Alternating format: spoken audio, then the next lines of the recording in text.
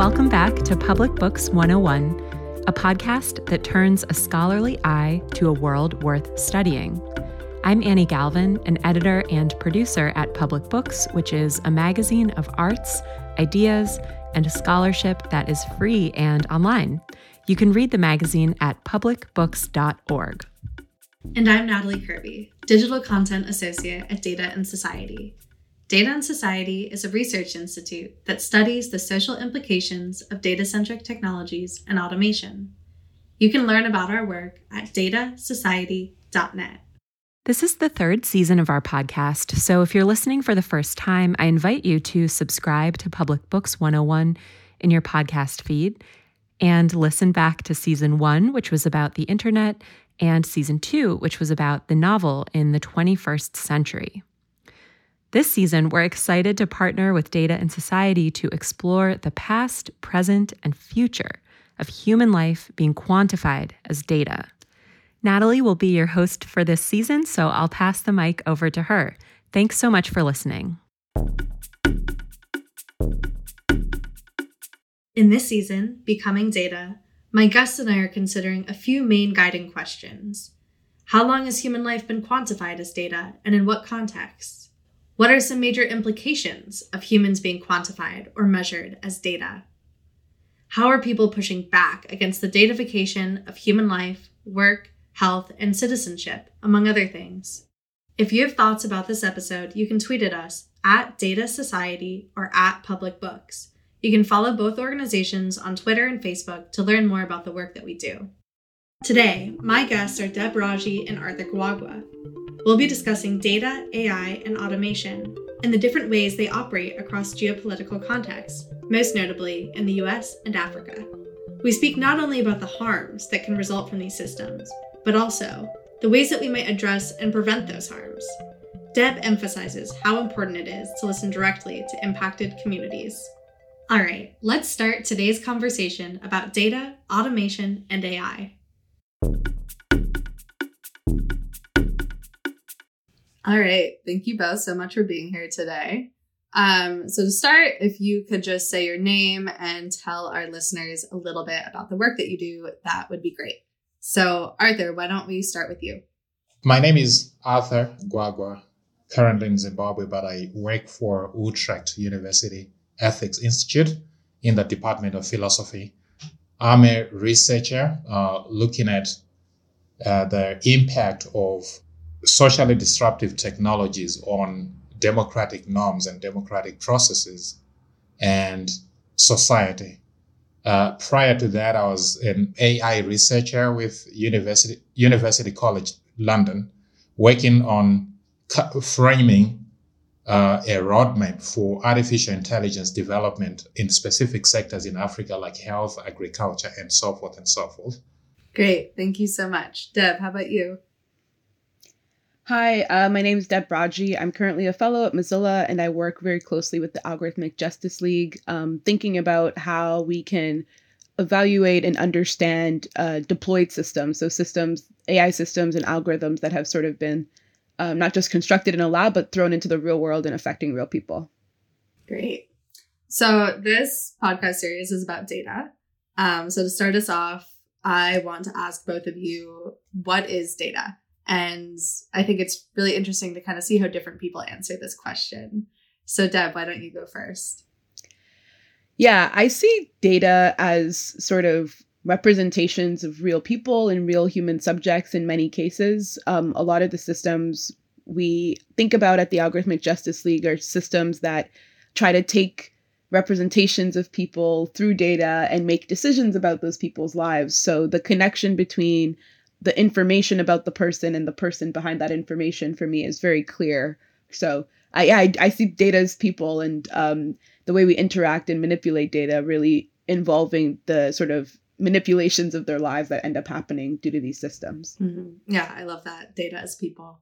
So Arthur, how about for you and your work? What is data, or how do you define data? I think the generic definition is about facts. It's about statistics. It's about attributes. But in the context of my work, data is about, I think, facts, statistics, and attributes relating to not only individuals, but, groups of people, and which is collected over time. And then we end up calling it big data. So which means that data about one person may not really mean much. But I think if you combine that data with data of people within that particular community, say a town, a city, or a neighborhood, then it tells a story. It can be amenable to analysis. Yeah, I like that you emphasize that it's not always about the one data point, but the patterns across like multiple data points. So this episode is specifically focused on data, AI, and automation. And I'd like to just differentiate those terms for our audience, and then give some examples of them in the real world. So Deb, can you tell us what an algorithm is, the difference between AI and automation, and then give us a few examples of these systems in the US? An algorithm means very different things to different communities. I'm coming from the machine learning community, which is a community that makes use of data and defines the rules of a program using data in order to build a model that then gets sort of shipped out to make decisions on data it's never seen before. Yeah, that's really what an algorithm means to me, is sort of those instructions on how to make use of past data in order to set new rules for how you think about new data. For me, the difference between sort of automation and AI is for me a very nebulous term. I think AI is connected to, the sci-fi vision of a machine with the mental sort of, or the cognitive capacity of, humans, where it's sort of predicated on this assumption of, humans are really able to do a lot of really interesting things. We have a lot of impressive cognitive abilities. How cool would it be if a machine was able to do some of these things? So, have a conversation, be able to see in the way that we see, manipulate language and visual cues in the way that we do.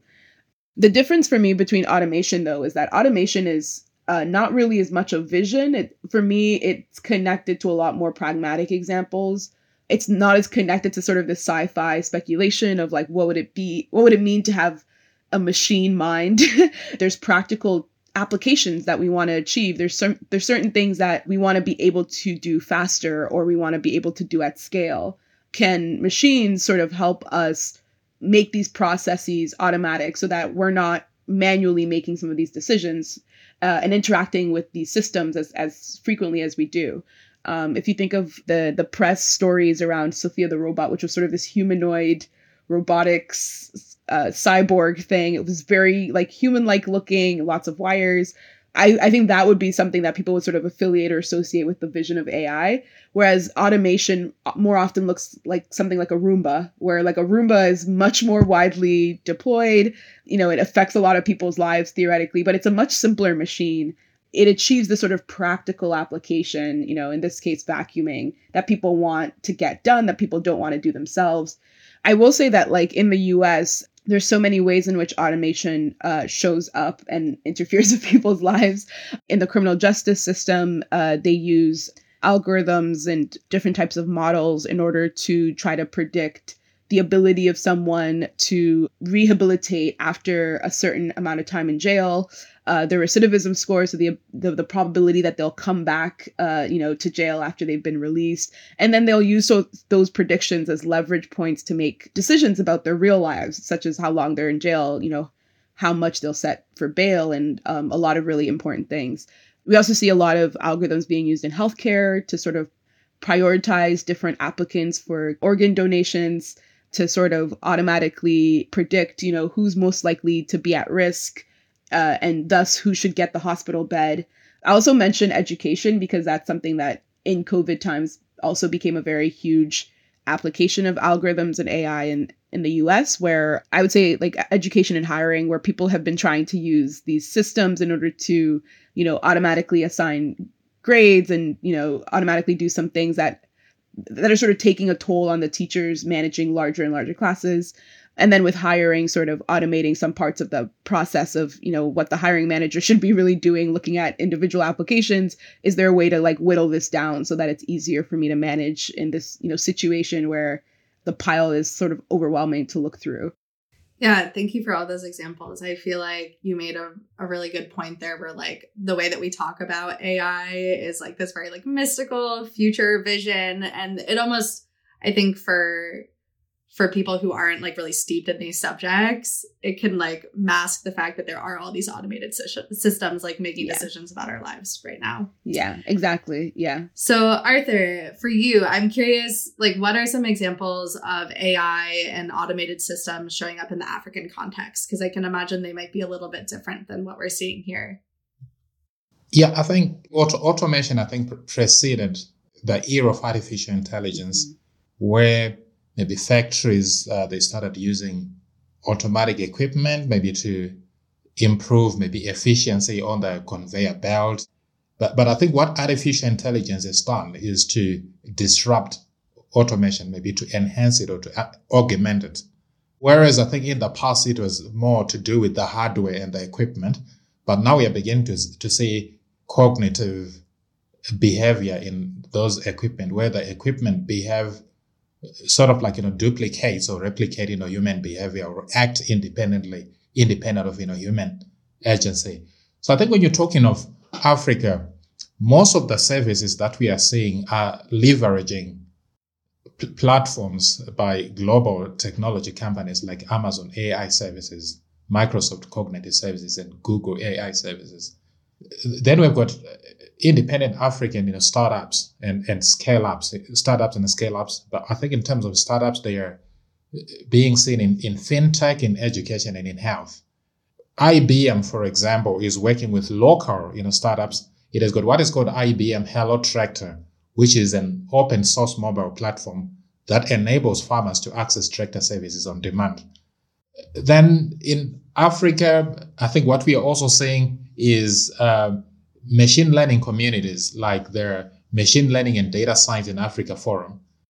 These communities are also experimenting with different applications, especially natural language processing, to ensure that African languages are fully reflected in not only in cyberspace but in AI applications.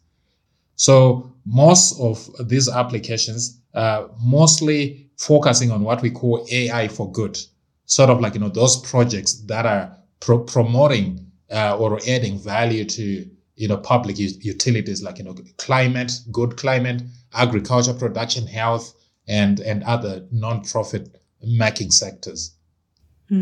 Yeah, that's super interesting. And I think what kind of came out in your response is that there's a geopolitics of AI, right, in Africa. Like it's not just African startups working on AI interventions, but it's actually all these other countries kind of bringing in their technologies as well.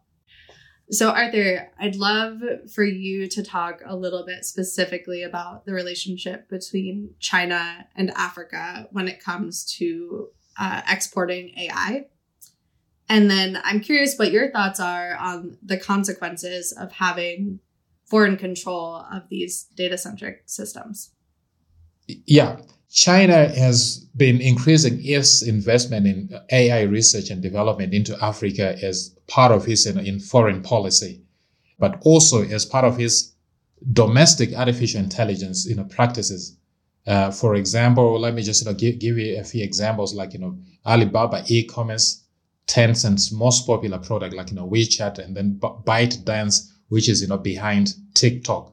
So some of these applications, what I call benign applications, are already seen in Africa. I think we usually associate Chinese export of AI technology in terms of surveillance technology. Countries like Kenya, Rwanda, Uganda are also importing Chinese artificial intelligence, but the same technologies are also being used to surveil, to exercise social control on the streets, and are being used by the police in order for them to combat domestic crime, but also external threats like terrorism. But I think as we have seen, the same technologies are also being used to control protests or any form of dissent. So yeah, I think in terms of consequences, the export of intrusive and covert AI technologies to African countries, especially those with poor human rights records, is likely to reinforce existing systemic repression and introduce new forms of repression at the same time. One of the observations that we are making is that the harvesting of data by China, for example, through facial recognition technologies, is going beyond conventional trading parameters. So it's some sort of, colonization that is happening. But as I mentioned at the beginning, this is not only a problem from China, because European countries are similarly deploying same technologies in Africa. But of course, when it comes to Europe, there are some safeguards, whereas in the relationship between China and Africa is free for all. It lacks transparency and it lacks any accountability mechanisms. Thank you. That was a really great explanation, I think, of the different players. And I'm happy that you highlighted the difference between European exports as well. So, Deb, I'd like for you to just give us a few examples, or maybe one example, of how companies in the US or Canada might outsource tasks related to AI and automation to other countries. Like data labeling is one that comes to mind. Yeah, I want to also note that like the US and Canada do also import, some AI capabilities as well, especially with respect to China. A lot of surveillance companies used by government agencies for multiple capacities, specifically a lot of affect recognition tools. So trying to detect emotions or filter through applications for some indication of personality or emotion. A lot of those are developed in China. And then also a lot of surveillance tools. One of the companies we audited was sort of the Face++ product from MegV, which is a very, big company in China. So I just wanted to point out that that dynamic also does exist in the US, and the US does make use of those surveillance tools on the ground to also surveil their citizens as well. There's a lot of civil rights violations also happening here as well. There's a lot of exploitation happening with respect to how companies in the US or Canada interact with developing nations as, sources of data. So often we've heard cases of, people going into those nations to sort of collect citizen data because it's quote unquote easier. There's less regulatory control around specific types of data like biometric data. But also, like you mentioned, a lot of situations where a firm in the US might collect a bunch of unlabeled data. So information that doesn't necessarily have like categories assigned to it or isn't necessarily mapped onto a task that might be useful commercially. A company might collect that data and want to, filter that information into different categories by putting a label on it. And that's a hugely tedious task to look through images, for example, and try to say like this image goes in the bucket of images about dogs versus this set of images is about cats. They outsource that work usually. India has, a huge market for this. A lot of African nations, those that are sort of disadvantaged economically, having an opportunity to, gain a couple cents per hour by labeling these data sets. There's also a moment in certain contexts where it actually becomes quite inhumane and this is something that came out with Facebook, where Facebook was trying to build a model to sort of filter out incredibly violent content and filter out, nudity and not safe for work images. But the labelers, the people that were actually filtering through these images, those people were being exposed to sort of these horrific graphic images, day in and day out in order to assign these images to a label. And it was incredibly emotionally taxing and emotionally traumatic in many cases. It can sort of be tragic to think about how that's a situation that disproportionately affects, those that are likely the least privileged or have the least agency to escape that situation.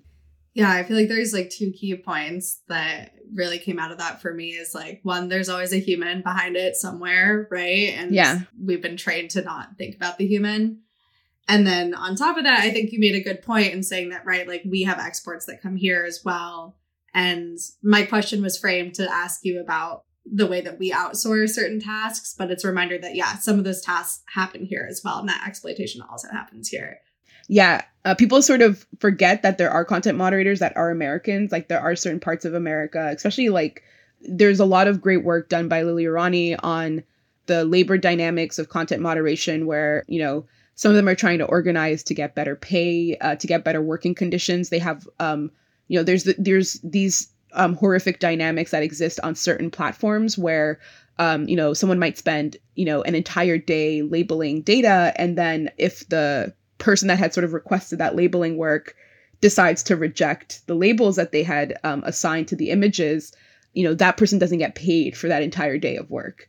And you can just imagine how, you know, frustrating and exhausting that kind of labor condition is. So, you know, there's been a lot of really good work on just empowering these communities to start organizing and to start, you know, advocating for themselves and for better conditions for themselves. Mary Gray has a great book on this called Ghost Work, where she really dives into that. But it was interesting for me because when I kind of first met, you know, Mechanical Turk workers doing this advocacy work, I was really surprised a lot of them were American, and you know, were speaking to their experience as Americans, technically participating in the tech industry, technically participating in, you know, the machine learning economy, but as this, you know, as this underclass, as this sort of, you know, dismissed level of participants. You know, to what extent can we recognize the contribution of the people that are doing this really, really difficult job? How does that affect how we sort of interact with these people, respect these people, and the labor conditions that they're entitled to have? Right. And expanding this notion of like, who is a tech worker, right? Because it encompasses all of these people. Definitely. Yeah. So we have talked a little bit about some harms that come from the workers, right, that work on AI, whether it's labeling data or the content moderators. But let's talk about some of the harms that arise from the people who are affected by the systems, the ones whose the systems are making these decisions about. So, and I'm curious to see how these harms kind of differ across contexts and also are similar. So, yeah. Deb, can you give us a few examples of algorithmic harm and then explain how human bias often becomes baked into these systems? Yeah, you know, algorithmic harm is such a first of all, it's such an important term to begin using. When I first started doing this work, people were very keen on the specific harm of bias and having conversations about, you know, situations where you have a model that's deployed in the real world and it doesn't work for this particular segment of the population. A horrific outcome for that segment of the population, for sure, especially when it's, you know, an algorithm that is meant to make important decisions about healthcare or criminal justice or you know, whatever it may be. In terms of accountability, it very much correlates with like conversations around discrimination, which we have sort of a language for, you know, thanks to the civil rights movement in our law. Only recently have we began to expand our vocabulary of harms to understand that, you know, there are many ways that humans can be negatively impacted by an algorithm. And the definition that I use for algorithmic harm is, you know, a situation where an individual or a community is negatively impacted, you know, by a system of any kind, and an algorithm is sort of integrated in that system in a significant way. And an algorithm is sort of part of the contributing factors that lead to the harm that they experience. So this could be a situation where the harm or the sort of danger of, you know, automating a system or of integrating an algorithm is not necessarily that the algorithm introduces new risks, but that it upholds maybe a system that is like inherently detrimental to a particular community. So that also counts as, you know, a harmful situation for those that now have even less, you know, visibility and recourse in, you know, to be able to push back against this algorithm that's made decisions about them.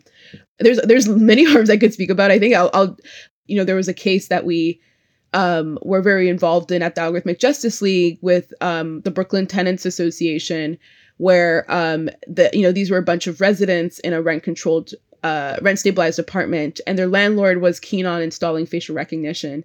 And when they first sort of came to us, we were like, oh, okay, yeah, great, facial recognition. You know, the harms associated with that are, you know, there's privacy harms. You're probably worried about how your data is going to be, you know, manipulated and made use of, or, you know, bias. You're probably worried. A lot of the residents were, a lot of the tenants were people of color. The landlord was white. So we were like, okay, yeah, maybe you're worried it's not going to work for you. And that could give you, you know, that could lead to like, you know, physical risks if someone calls the police, or exclusion if someone like, you know, locks you out of your room. And, you know, they were like, yeah, we're worried about that, but that's not what we're really worried about. We're worried because, we know our landlord for many years has been trying to kick us out and raise the rent, and no one asked for this in our community, and we had no say in this as a community.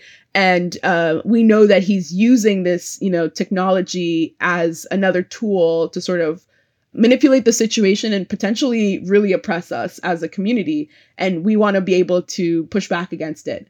And I was just really blown away by that entire experience, because for me, I was like, oh, when you talk to these communities, the harms that they identify and what they're worried about is not always what the research community is talking about. Another example is really with security. So a lot of conversations around, security concerns with machine learning systems are around something that we call adversarial attacks, which is if I change a couple pixels in an image, the model will predict a completely different label, and that can become really dangerous. If I put a sticker on a stop sign, a self-driving car won't be able to identify it anymore as a stop sign. And that seems really dangerous, and that's really scary. And that's a lot of what the conversation has been around, security concerns in the sort of machine learning AI world for a while.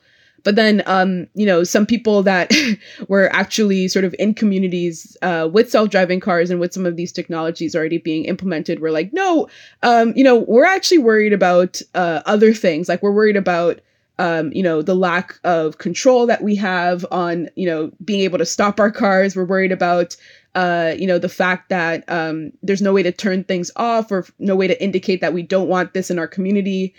It's sort of these governance issues that are so much broader than just the technical, aspect of, does this thing get manipulated in this situation versus not this situation.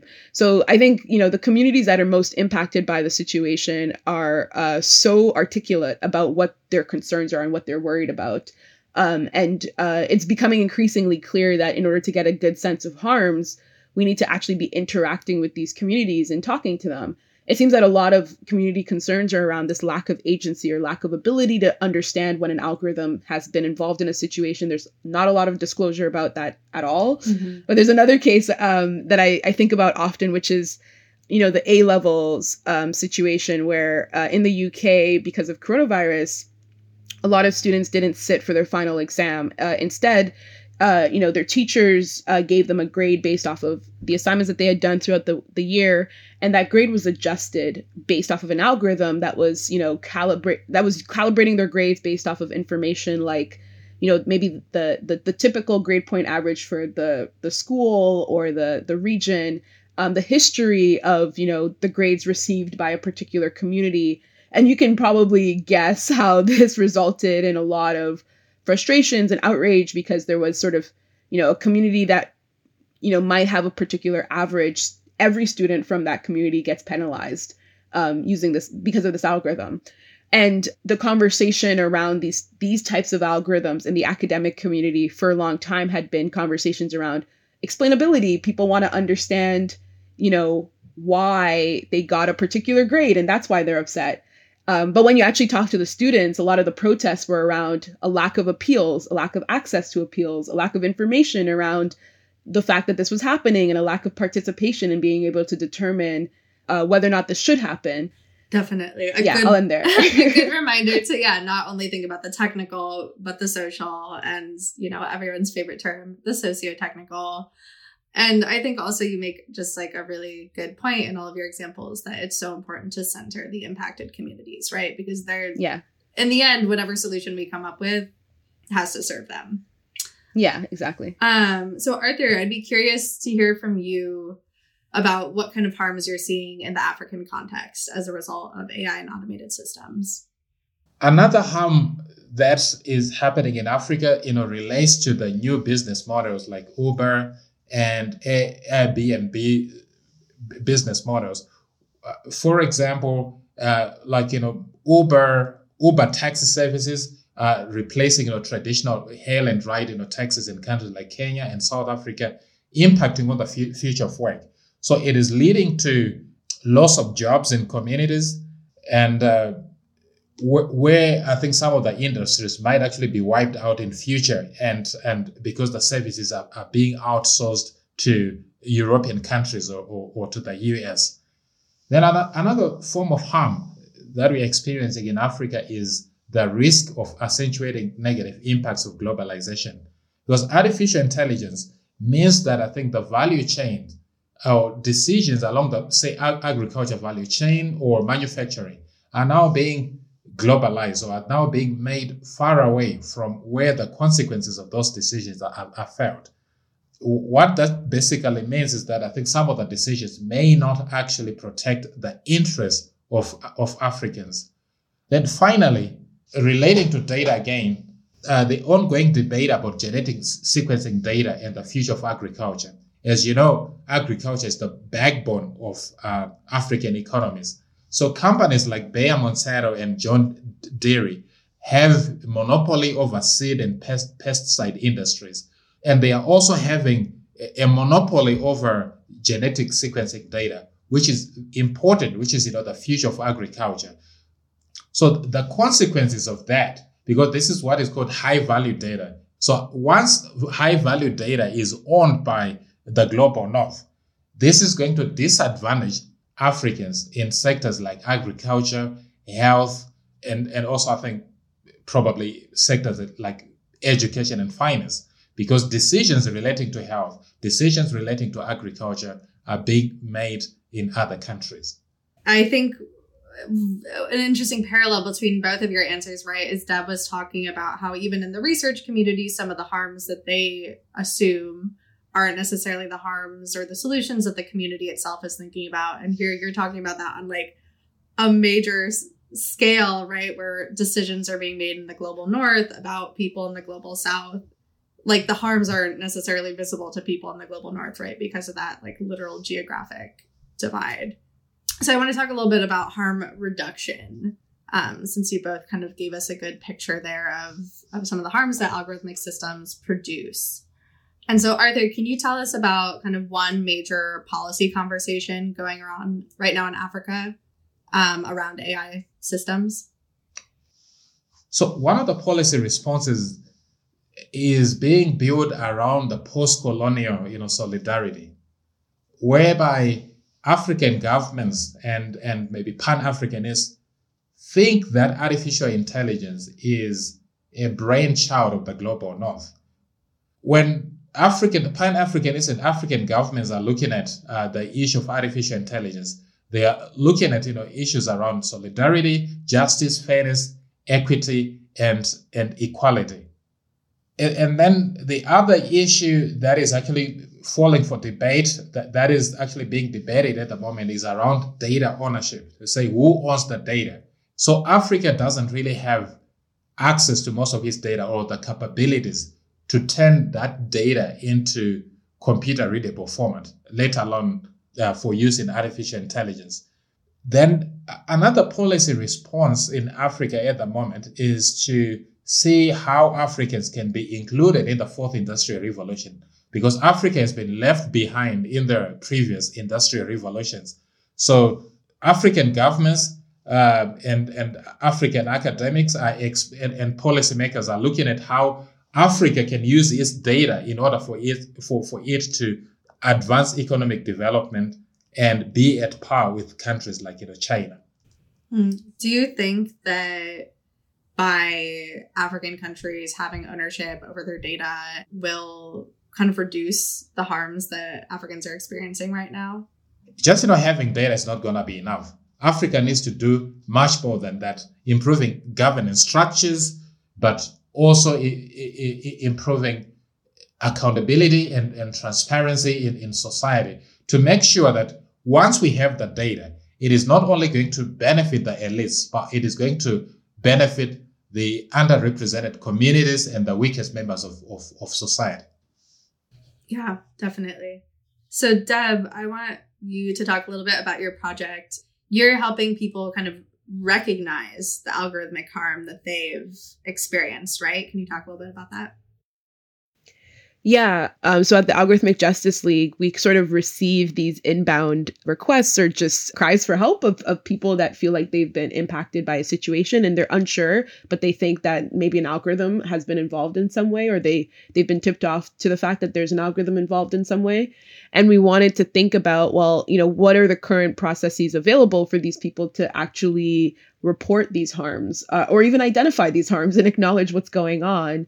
So that's the work that we're doing. And we're hoping that, the way that it's sort of playing out, we're hoping that we can it can lead to the design of a system that can actually, serve as this, portal or this resource for people that are being hurt and don't understand how to talk about it, don't understand how to report it, and how to get the harm that they feel to sort of result in some kind of justice for themselves.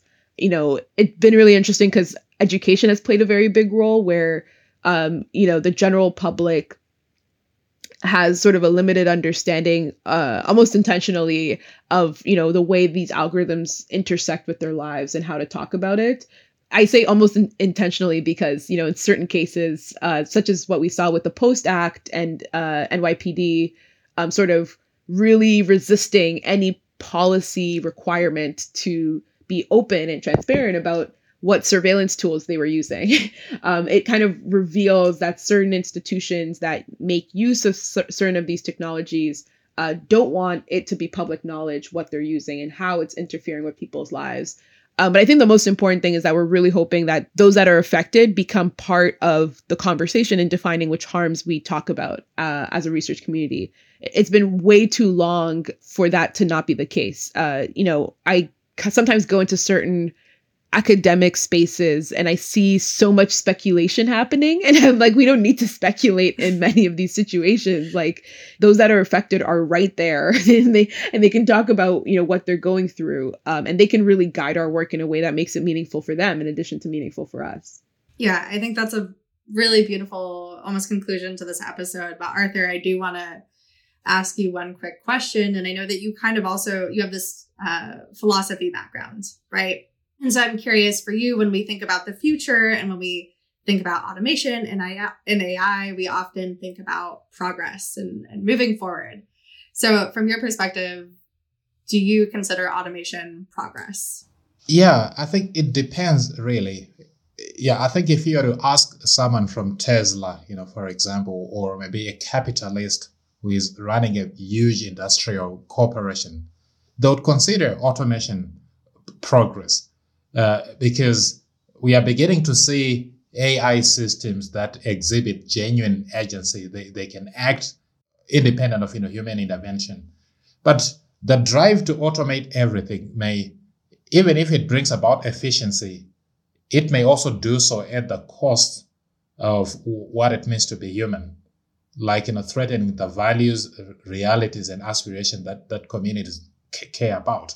So what artificial intelligence is doing is to sort of fast track Africa into world of progress, to say, well, you can order your food from your house. Whoever said that Africans want that sort of progress? Because it's not in line with our culture. We usually have these social gatherings during the harvest time. But if all that is going to be disrupted because agriculture has become more efficient, that doesn't really count as progress in Africa. So before automation or artificial intelligence is counted as progress, we need to look at the human rights, environmental sustainability, cultural impact, and make an assessment before deciding which parts of our life should be automated. Human happiness and flourishing. What does it mean to be happy in Africa? What does it mean to flourish? What do we mean by a dignified life? What are our moral obligations in respect to other human persons? For example, in Africa, we value Ubuntu. That is, I think, I am because you are. So we have a communal approach to life. So if we are going to have rational machines, that think like human beings, but trying to replicate what we do, but dividing us asunder, that cannot be regarded as progress. But I would argue that I think for any systems that are going to be deployed in Africa, if we are going to consider them as moral progress, we need approach that include philosophers, African elders, and those underrepresented populations like women and children, in order for them to contribute to the future deployment of artificial intelligence systems, but also the policies that undergird those systems. Thank you. Thank you. Yeah, that was just like a beautiful way to end. And that's our show. A huge thank you to Deb Raji and Arthur Gwagwa for sharing their thoughts about data, automation, and AI. You can find links to their work in the show notes to this episode. Please rate and review the show in Apple Podcasts and subscribe to the show there or in your favorite podcast app. You can follow us on Twitter @Data Society or @PublicBooks. If you have thoughts about this podcast, feel free to share them on Twitter and tag us. And if you like the show, please tell a friend, or even a few friends. Next time on Becoming Data, I talk to Laura Furlano, a writer and design researcher who studies design, technology, and radical futures, and Ranjit Singh, a postdoctoral scholar at Data and Society who works on data infrastructures, global development, and public policy.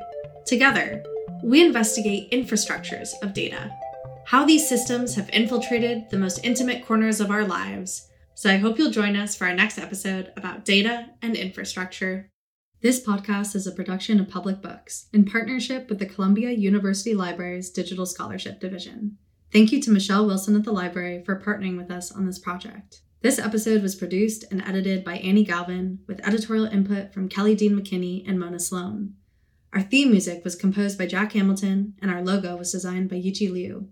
Special thanks to Data and Society Director of Research Sarita Amrute and Director of Creative Strategy Sam Hines, and to the editorial staff of Public Books for their support for this project. Thank you for listening, and I hope to see you next time.